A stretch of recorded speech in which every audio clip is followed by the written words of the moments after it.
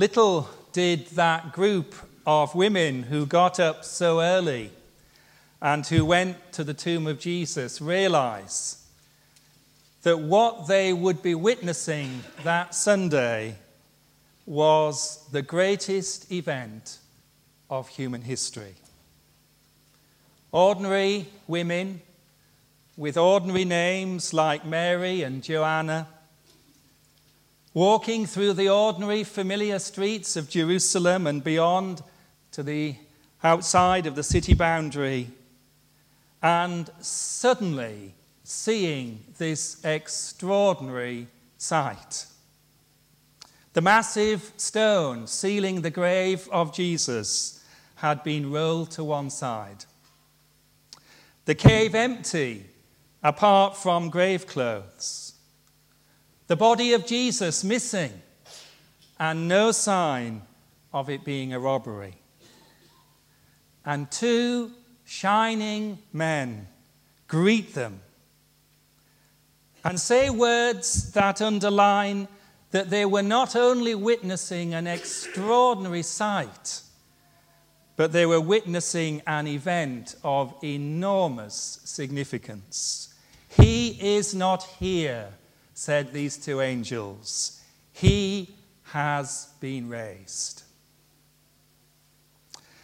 This morning is the day the Christian church dances for joy, or the British equivalent. This morning is the day we affirm that the resurrection of Jesus is the missing clue that makes sense of the whole gospel story. On this day, God declared this world to be his world. God declared that violence and hatred and sin and death never have the last word. His redeeming purpose has the last.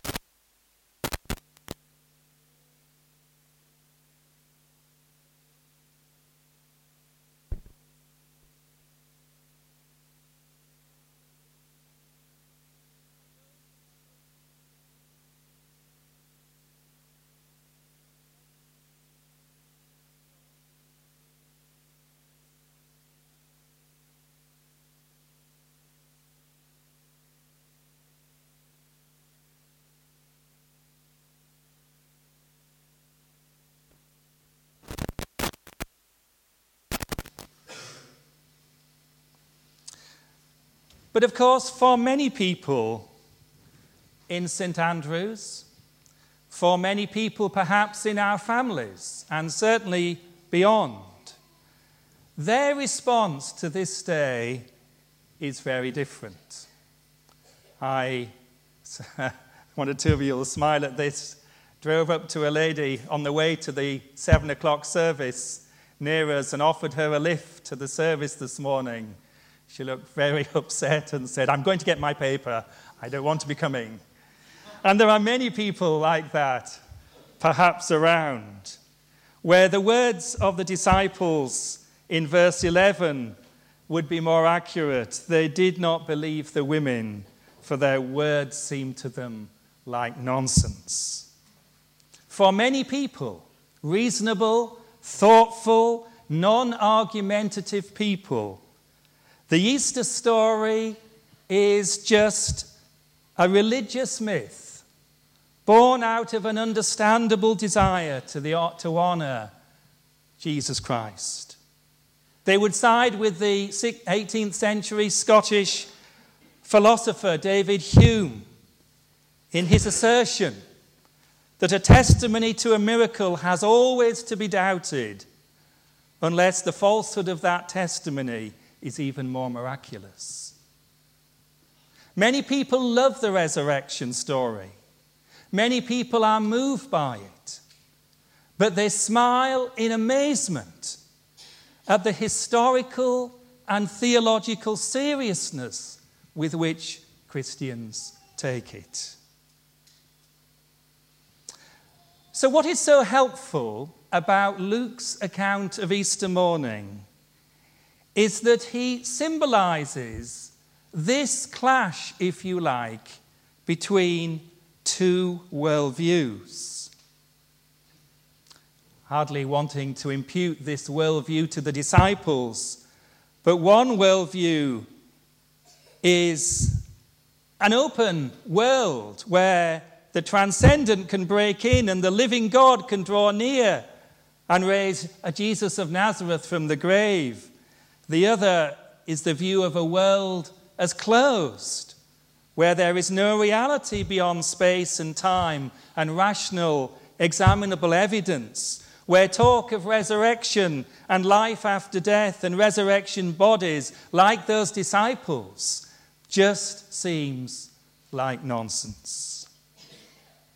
This past week, some of us have enjoyed some moving Holy Week meditations based around the Passion story and various pieces of art.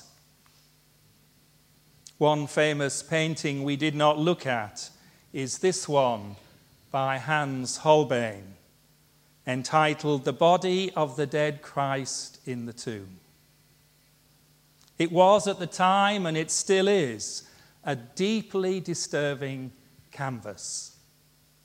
The viewer looks in at the side of the tomb, where a life-size body bearing the marks of torture and decomposition can be seen. Notice the picture is entirely naturalistic. There are no sacred symbols. There are no signs of hope. There is no hint of resurrection. When the Russian novelist Dostoevsky saw this painting in Bâle in the 1950s, he says he was completely overwhelmed with this painting. And he refers to it in his novel, The Idiot. And he says this: "As one looks at the dead body of this tortured man, one cannot help asking, if such a corpse had been seen by all his disciples and by the women that followed him, how could they possibly believe that the martyr would rise again?" It just seemed like nonsense. So look for a moment more closely at Luke's telling of this Easter morning story. As the women enter the cemetery garden and approach the grave, suddenly their perplexity grows. What they witness is not at all what they were expecting. And there is a wondering, a panic, a fear, puzzlement. How on earth has this massive gravestone been rolled away? We ourselves were wondering how we were going to handle it. Have we come to the wrong grave? No, this is unmistakably the new one owned by Joseph of Arimathea that we were standing beside on Friday night. Has some disgusting grave robber been here? No, why would a grave robber take time to unravel the grave clothes and get past the soldiers? And then, as we've heard, suddenly these women are confronted by two men in clothes that gleam like lightning. And they ask this question: why do you look for the living among the dead? It's as if the angels were saying, what you are doing just does not make sense. From heaven's perspective, you are crazy. You don't check your blood levels when you go into an ice cream parlour. You don't look for a Scotsman in a Morris dancing class. So why on earth are you looking for the living in a cemetery? And then alongside this heavenly incredulity, a rebuke. Remember how he told you while he was still with you in Galilee. The Son of Man must be delivered into the hands of sinful men and be crucified, and on the third day rise again. Heaven's utter astonishment. If this is God's world, which he made and he maintains, which he governs and which he has promised to redeem, would you expect it to be a problem that God could raise his Son and vindicate his Son and declare him to be Lord over all? This is the worldview that Christians share. And the women get it. Then they remembered his words, Luke says. These women who had been so faithful throughout his ministry, they run back to the apostles with this momentous news. Jesus, the one we love, is alive. And in their piety and in their simple faith, they share heaven's perspective. And then the contrast. The 11 disciples, ironically, so well tutored for 3 years, who again and again, as we've been thinking about over these last weeks, following Jesus on his journey to Jerusalem, have been told of the coming cross and resurrection. And yet they listen to these women with earthly unbelief. And with perhaps more than a touch of male superiority, it says these women's words seemed to them like nonsense. Or as one version puts it, it seemed to them like an idle tale. So here is this clash of two worldviews, which Luke brilliantly portrays.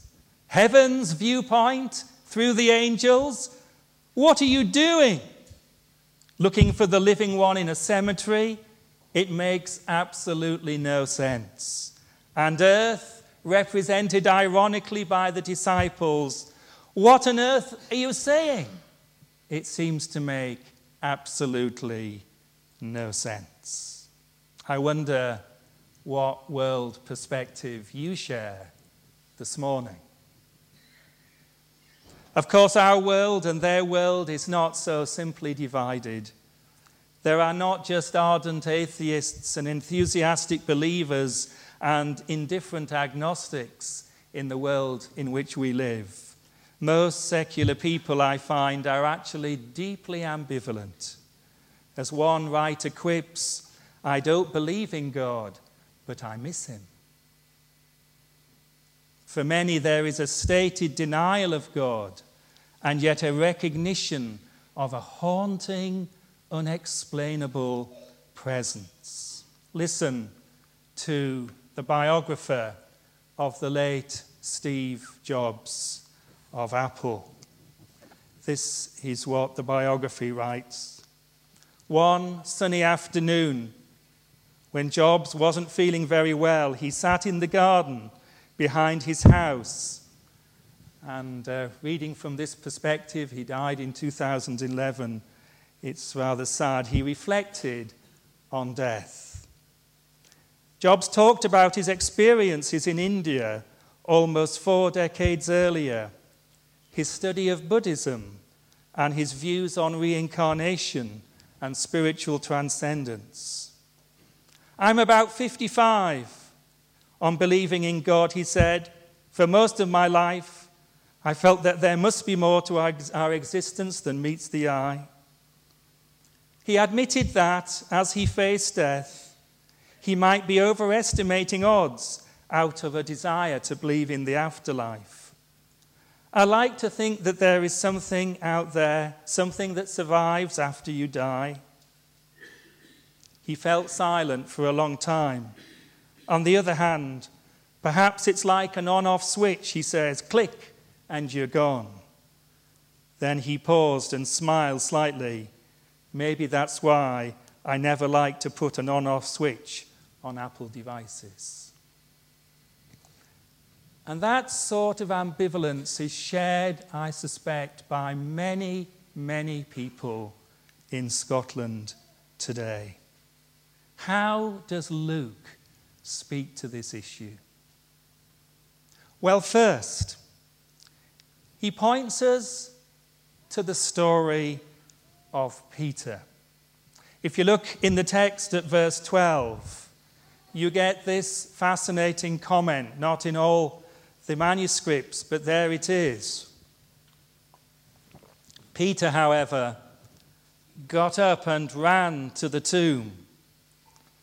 Bending over, he saw the strips of linen lying by themselves, and he went away wondering to himself about what had happened. Here is Peter, still smarting, no doubt, from all that had happened and how he had failed Jesus, but not so dismissive now. He's not so sure of his colleagues' skepticism, and so Peter goes alone to check for the evidence. And he too finds the stone has been rolled away and the tomb is empty. He noticed the total oddity of nothing having happened to the grave clothes. They were just lying there, perhaps a bit like a chrysalis as the butterfly has left. Reminds me of that exchange in one of Sherlock Holmes' mysteries. "Is there any other point you wish to draw to my attention?" asks the sleuth. To the curious incident of the dog in the night, perhaps. Client: the dog did nothing in the night. Sherlock Holmes: that was the curious incident. Why these grave clothes? So the first thing Luke encourages us to do, like Peter, is to examine the evidence ourselves. How, for example, are we to explain the spontaneous emergence and almost explosive growth of the Christian faith if it was simply in the name of a defeated, crucified leader? As Hans Kung, the Catholic scholar, puts it, what exactly was it that gave the impetus to a truly world-transforming religion emerging from the gallows where a man was hanging in shame? Only Jesus, raised from the dead, explains that. Or how are we to explain a reality that is often overlooked? That the first Jewish Christians chose suddenly to meet and to celebrate on the first day of the week. How awkward it must have been for many of them. Some of them may well have lost their jobs because of the transfer of their day of worship. Or again, how are we to explain the prominence of the women here in Luke's account and in the others? For as has often been remarked, in a deeply patriarchal society, if this story was being made up, aiming to convince, you would never enlist as your major witnesses grieving women. Like Peter breaking rank, we are to look at the evidence for ourselves. As I came back from the early 7 o'clock service, I was talking to Donald, the university chaplain, who was giving out programs for this morning. And I know that we had printed 500, and he said we had 2 left. And seeing I had my own copy, that means there were 499 people at least there this morning. Imagine interviewing those 499. Their accounts of what happened at the 7 a.m. service might have slightly differed, but there would be an awful lot in common. And at one point, the Apostle Paul says 500 people saw Jesus risen at one particular time. And the second way that Luke encourages us to look to the heavenly perspective, to look to the perspective that Christ truly is risen, is to reflect on the significance of this day. Notice in verse 1 of Luke 24 that this discovery of the empty tomb happens on the first day of the week, very early in the morning. It was a new week, it was a new day, it was a new dawn.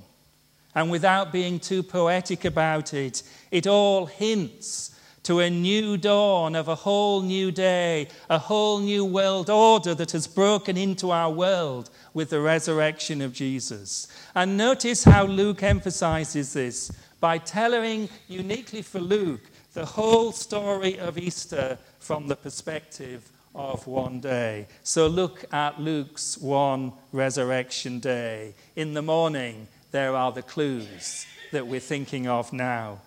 In the afternoon, as we're going to think about at this evening's service, there is the discovery of two people walking to Emmaus. And in the evening, there is confirmation as the risen Christ appears to all the 11 and others. This is not one unusual special day. This, for Luke, is the first day of the beginning of a new creation.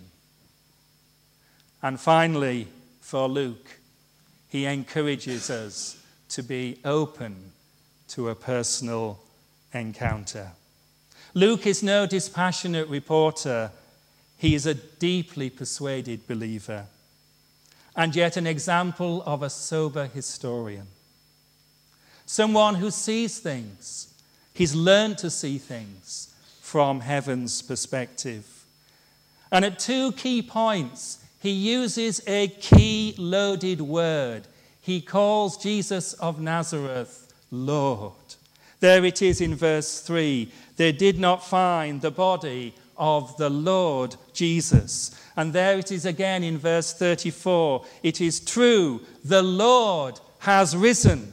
For Luke, central to resurrection morning is the decisive evidence that this Jesus is all he ever claimed to be, victorious and Messiah and King and Son of God and Saviour, and therefore Lord, sharing the very honour and the very status of the Father.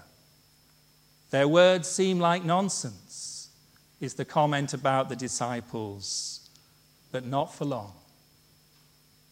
Have you ever noticed that Luke's gospel begins and ends with angels saying astonishing things to very ordinary people? The gospel begins by an angel saying to Bethlehem shepherds, I bring you good news of great joy that is for all the people. Today in the town of David, a Saviour has been born for you. And here at the end of the same gospel, two angels to a group of ordinary Jerusalem women. Why do you look for the living among the dead? Why indeed? He is not lying cold in a cemetery. He is alive, and he is reigning, and he is the Lord, and he is at work, and he is drawing near, and I can meet the risen Lord today.